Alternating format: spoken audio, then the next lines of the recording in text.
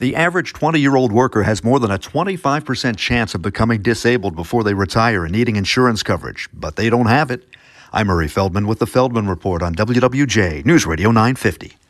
The Life Insurance Marketing and Research Association, commonly called LIMRA, says only about 1 out of 5 adult workers is covered by disability insurance, even though over 40% of U.S. employers offer the coverage to workers. More than a third of employees don't take it. Most of them say they either don't need the coverage or it isn't worth the cost, even though most employees, 3 out of 4, say they'd have trouble paying for basic living expenses if they were disabled and off the job for several months. New figures on financial infidelity, one spouse or partner hiding money from the other. About a third of U.S. couples say it happens in their house, and now we learn 10% of the situations end in divorce. The publication The Street quotes experts saying that's because it undermines trust and financial stability of the relationship. With the Feldman Report, I'm Murray Feldman, WWJ News Radio 950.